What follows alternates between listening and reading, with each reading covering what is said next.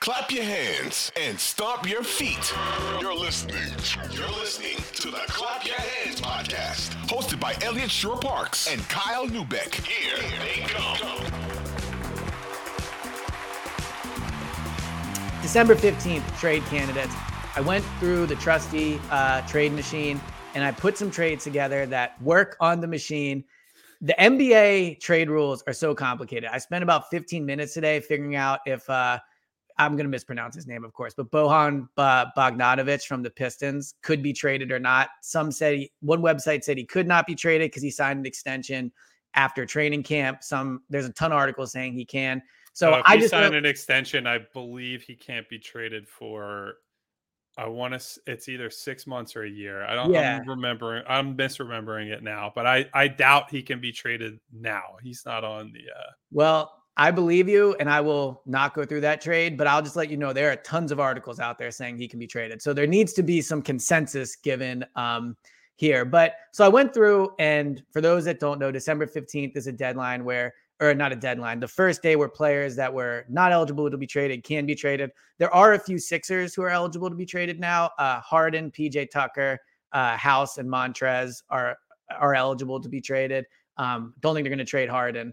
I don't think they would trade PJ. It's an interesting discussion on whether they would. I think it'd be smart to do if you could do it for somebody. But the tough thing about the Sixers trade situation is they just don't have a lot of movable pieces. Tobias makes $37 million, which is really hard to match up for an equal type of talent. Tucker makes 10, but he's old and not playing well. Milton makes 8, Thibault makes 4, and Furk makes 5. Outside of that, it's a bunch of guys that make around $2 million. So there's not a ton of options, but I'm sure you're excited for this. I will go through and give you the trades that excited to say no to every single one of them. Yes, exactly. So if it were living in a world where Bojan can't be traded, I did come up with Pete for PJ Tucker, Furk, and Montrez. I mean, obviously Bojan would give you a ton of shooting. He's on a $19 million deal for 3 years. The Pistons aren't winning anything. It seems like he's going to be traded if he's allowed. But PJ, Furk, and Montrez, you doing it? I mean, I would do it just because I like Bogdanovic. I don't love his contract. Like, I don't love that he's on an extension now. Yeah. I don't want that money. Like, here's the thing. I don't want long-term money tied up in almost anybody right now if I'm the Sixers, and that includes Tucker. Like, if you're moving PJ, a win now type guy, like extreme win now guy, because he's as old as he is, I don't necessarily want to have somebody coming back that's got, I would rather get an expiring contract contributor. Yeah. And then you head into this summer and you say, all right, if we can move Tobias and lose money there, or if you just trade them into salary space, you can get really creative with the sort of stuff you can do in free agency. If not, then you're really in the same position you're in now, where you're not really functionally any different as a contender. Like, I don't think Bogdanovic changes who they are or what they can do as a team. I think maybe he's a better offensive player, probably a worse defensive player for the purposes they need him for. Mm-hmm. He was at one point like a pretty credible defender of bigger wings, but I don't think he's that guy anymore. He's like, okay. So you're still in a spot where I don't really trust them against. I don't trust any of their top options in that example to defend. The Giannis's, the Jason Tatums. So that part is still a problem. And look, I ultimately think that PJ is probably going to be fine as long as Harden is in the lineup. He's going to get wide open threes in a way that he was not. Yeah, and he has been playing better since Harden got back. He's made some shots. He looks okay. He's still doing the PJ Tucker stuff that he's always done. So I still tend to lean toward, keep things as they are. I don't think it'd be a bad trade because like Trez is a wash. Furkan doing pretty much nothing. Like he'll give you a good shooting night every once in a while, but isn't doing much. Is basically just a contract. And then PJ is, as we just discussed. So it's not a terrible one, but I wouldn't be jazzed up about it is what I would say. Well, good news. He's the best player on the list, so it should get more fun from here. Oh, boy. All right. Buddy Hield always seems to be tied to the Sixers. Automatically, no. I'm out. Automatically, no. You wouldn't do Tucker Thibault straight up? I think he's an apocalyptically bad defender. I do not care, buddy. He can shoot 38% on, and well, to piggyback off what you said, I agree that look, defense matters. I'm not a complete idiot when it comes to that, but I do wonder if they're just going to have to focus on offense because they don't have enough good defenders anyway. Well, that is true. And that's why I would consider something like a Bogdanovich type deal. But Buddy Hield is so bad that he changes everything. And if you have, like, for example, if you play minutes where you have Harden, Buddy Hield, and Tyrese on the floor at the same time, you are going to just get absolutely destroyed. It's just, it's a lot of off-ball issues, guys dying on screens, switches where the other team just sets one screen and they have a favorable matchup and they go right at that guy. And then Joel is in a position where he's coming up higher.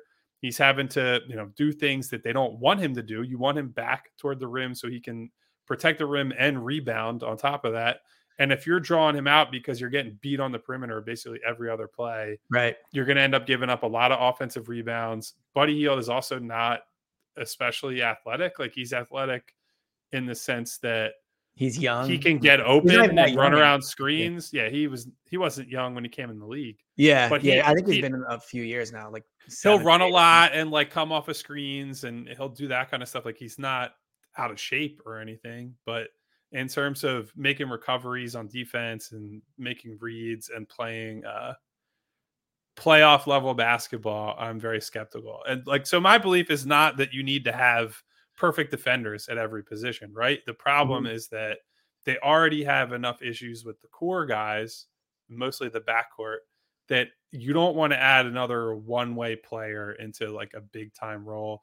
And if I'm remembering correctly, Buddy's still under contract. What? Yeah, I think he has a few more years. Yeah, and I don't want any parts of paying him for several more years. If he's on an expiring and you're just saying, look, we're loading up, we're going to get a gunner.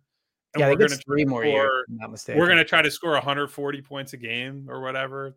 Yeah, fine. I could maybe be talked into that, but I don't want him long-term at almost any cost. All right. So here's what we'll do. I'll say the name and you tell me if you want to hear the trade or if you just have zero interest, whatever. Sure. Jay Crowder from the Suns. Yeah, that I would entertain. He's a guy who's actually been in some playoff wars. Would you trade PJ for him? I think he's an upgrade from PJ. I think he's a better probably, but I think they would probably ask for more. And I don't know. It depends on what it is. Like, they don't have a lot of draft capital right now. If it was like PJ and a pick, I'd probably do it. Now, I think the shooting downgrade, he's not the corner shooter from my memory that PJ is. He has had some good shooting moments during playoff runs. So he's certainly a guy who can get hot. And he's a credible defender on switches and all that. So I'm not anti. But I don't think it's worth paying a premium to get him, is what I would say. All right. Patty Mills, backup guard, gives him more ball handling, decent 3-point shooter. Any interest? Who are you giving up for him? He's making like what, $6 million or something like that? So I had House and Montrez. Oh, I mean, Brooklyn would probably not do that, but I would do that because, well, I think I like House more than a lot of people just because he's a guy who's at least playable in the playoffs. Right. He's going to be. Patty Mills is only playing 12 minutes a game for what it's worth. It's not like they're not using him a ton. Yeah, and he is like the quintessential can't defend anybody. Like, he's just horrendous on that front. But there are worse guys to get than an instant offense guy who could maybe swing a game in the playoffs.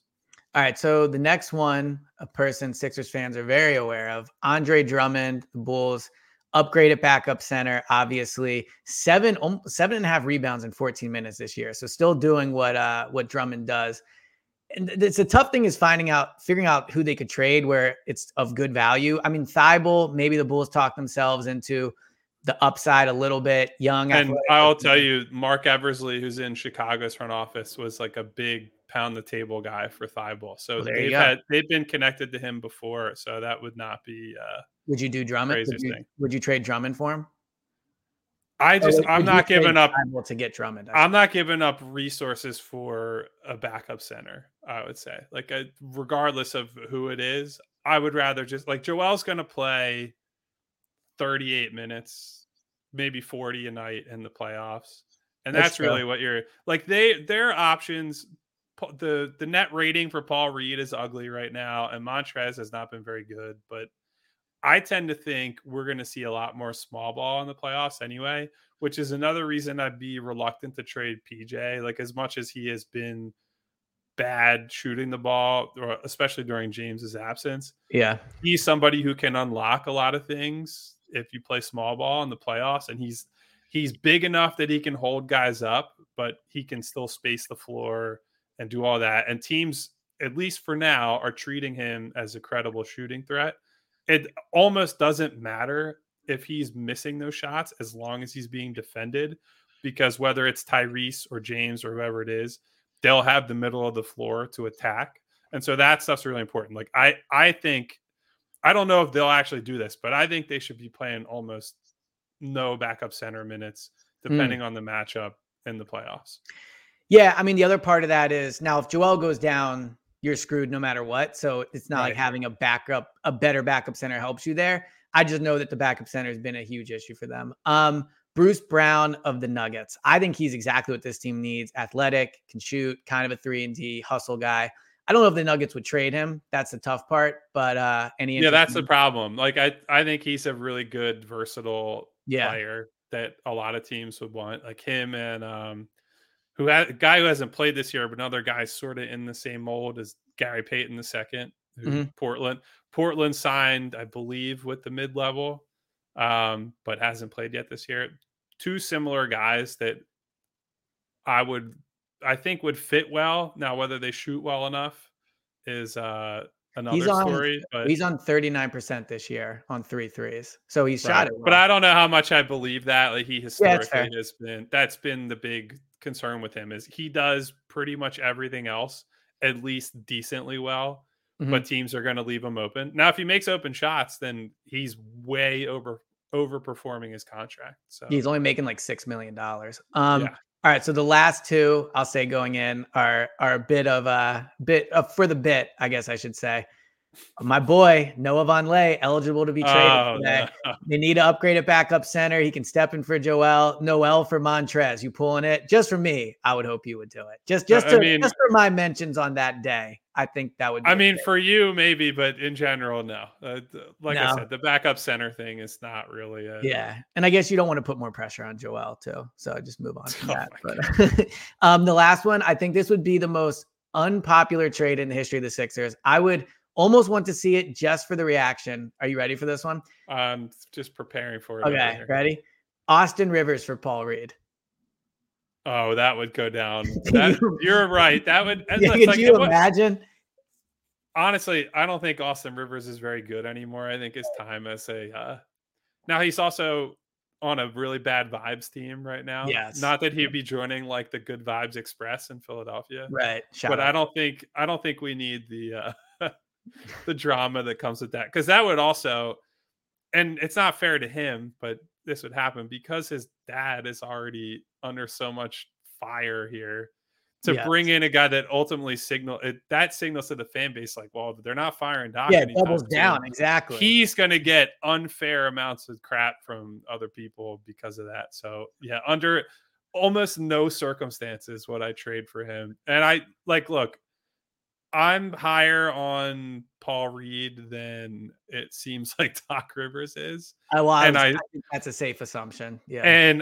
But I do understand, I certainly think if they were able to get a decent pick for him, or like a decent role player who's actually going to get nightly minutes, I would still probably do it, because if you're not going to use him, and honestly, he's like a flip of the coin night to night, whether he's going to be good or not.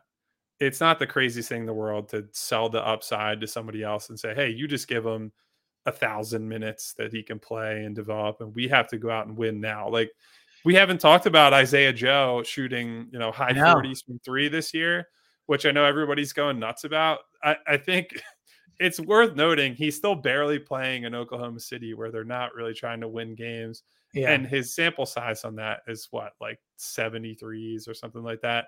So, I mean, credit to him. He's looked good in some limited runs, and he had a big moment early in his tenure there. But I tend to think you learn a lot more about guys when they're in situations where they're actually expected to produce and help win games than when it's like, yeah, this is a free for all. And we're going to give him minutes just because we have nothing else to do. It's the Michael Carter-Williams thing. I mean, when he was here, that rookie year, he was able to be awesome because nothing mattered and he could do whatever. Yeah. Not that he ever ended up playing in meaningful games, really, but ultimately he proved to be someone that can just put up numbers on a bad team. But no, I mean, Doc trading for his son and trading out the player that Sixers Twitter seems to very much absolutely love. Yeah, just the content alone, people would explode. But all right, so I think we're all in agreement. December 15th probably not going to bring any significant help to the Sixers.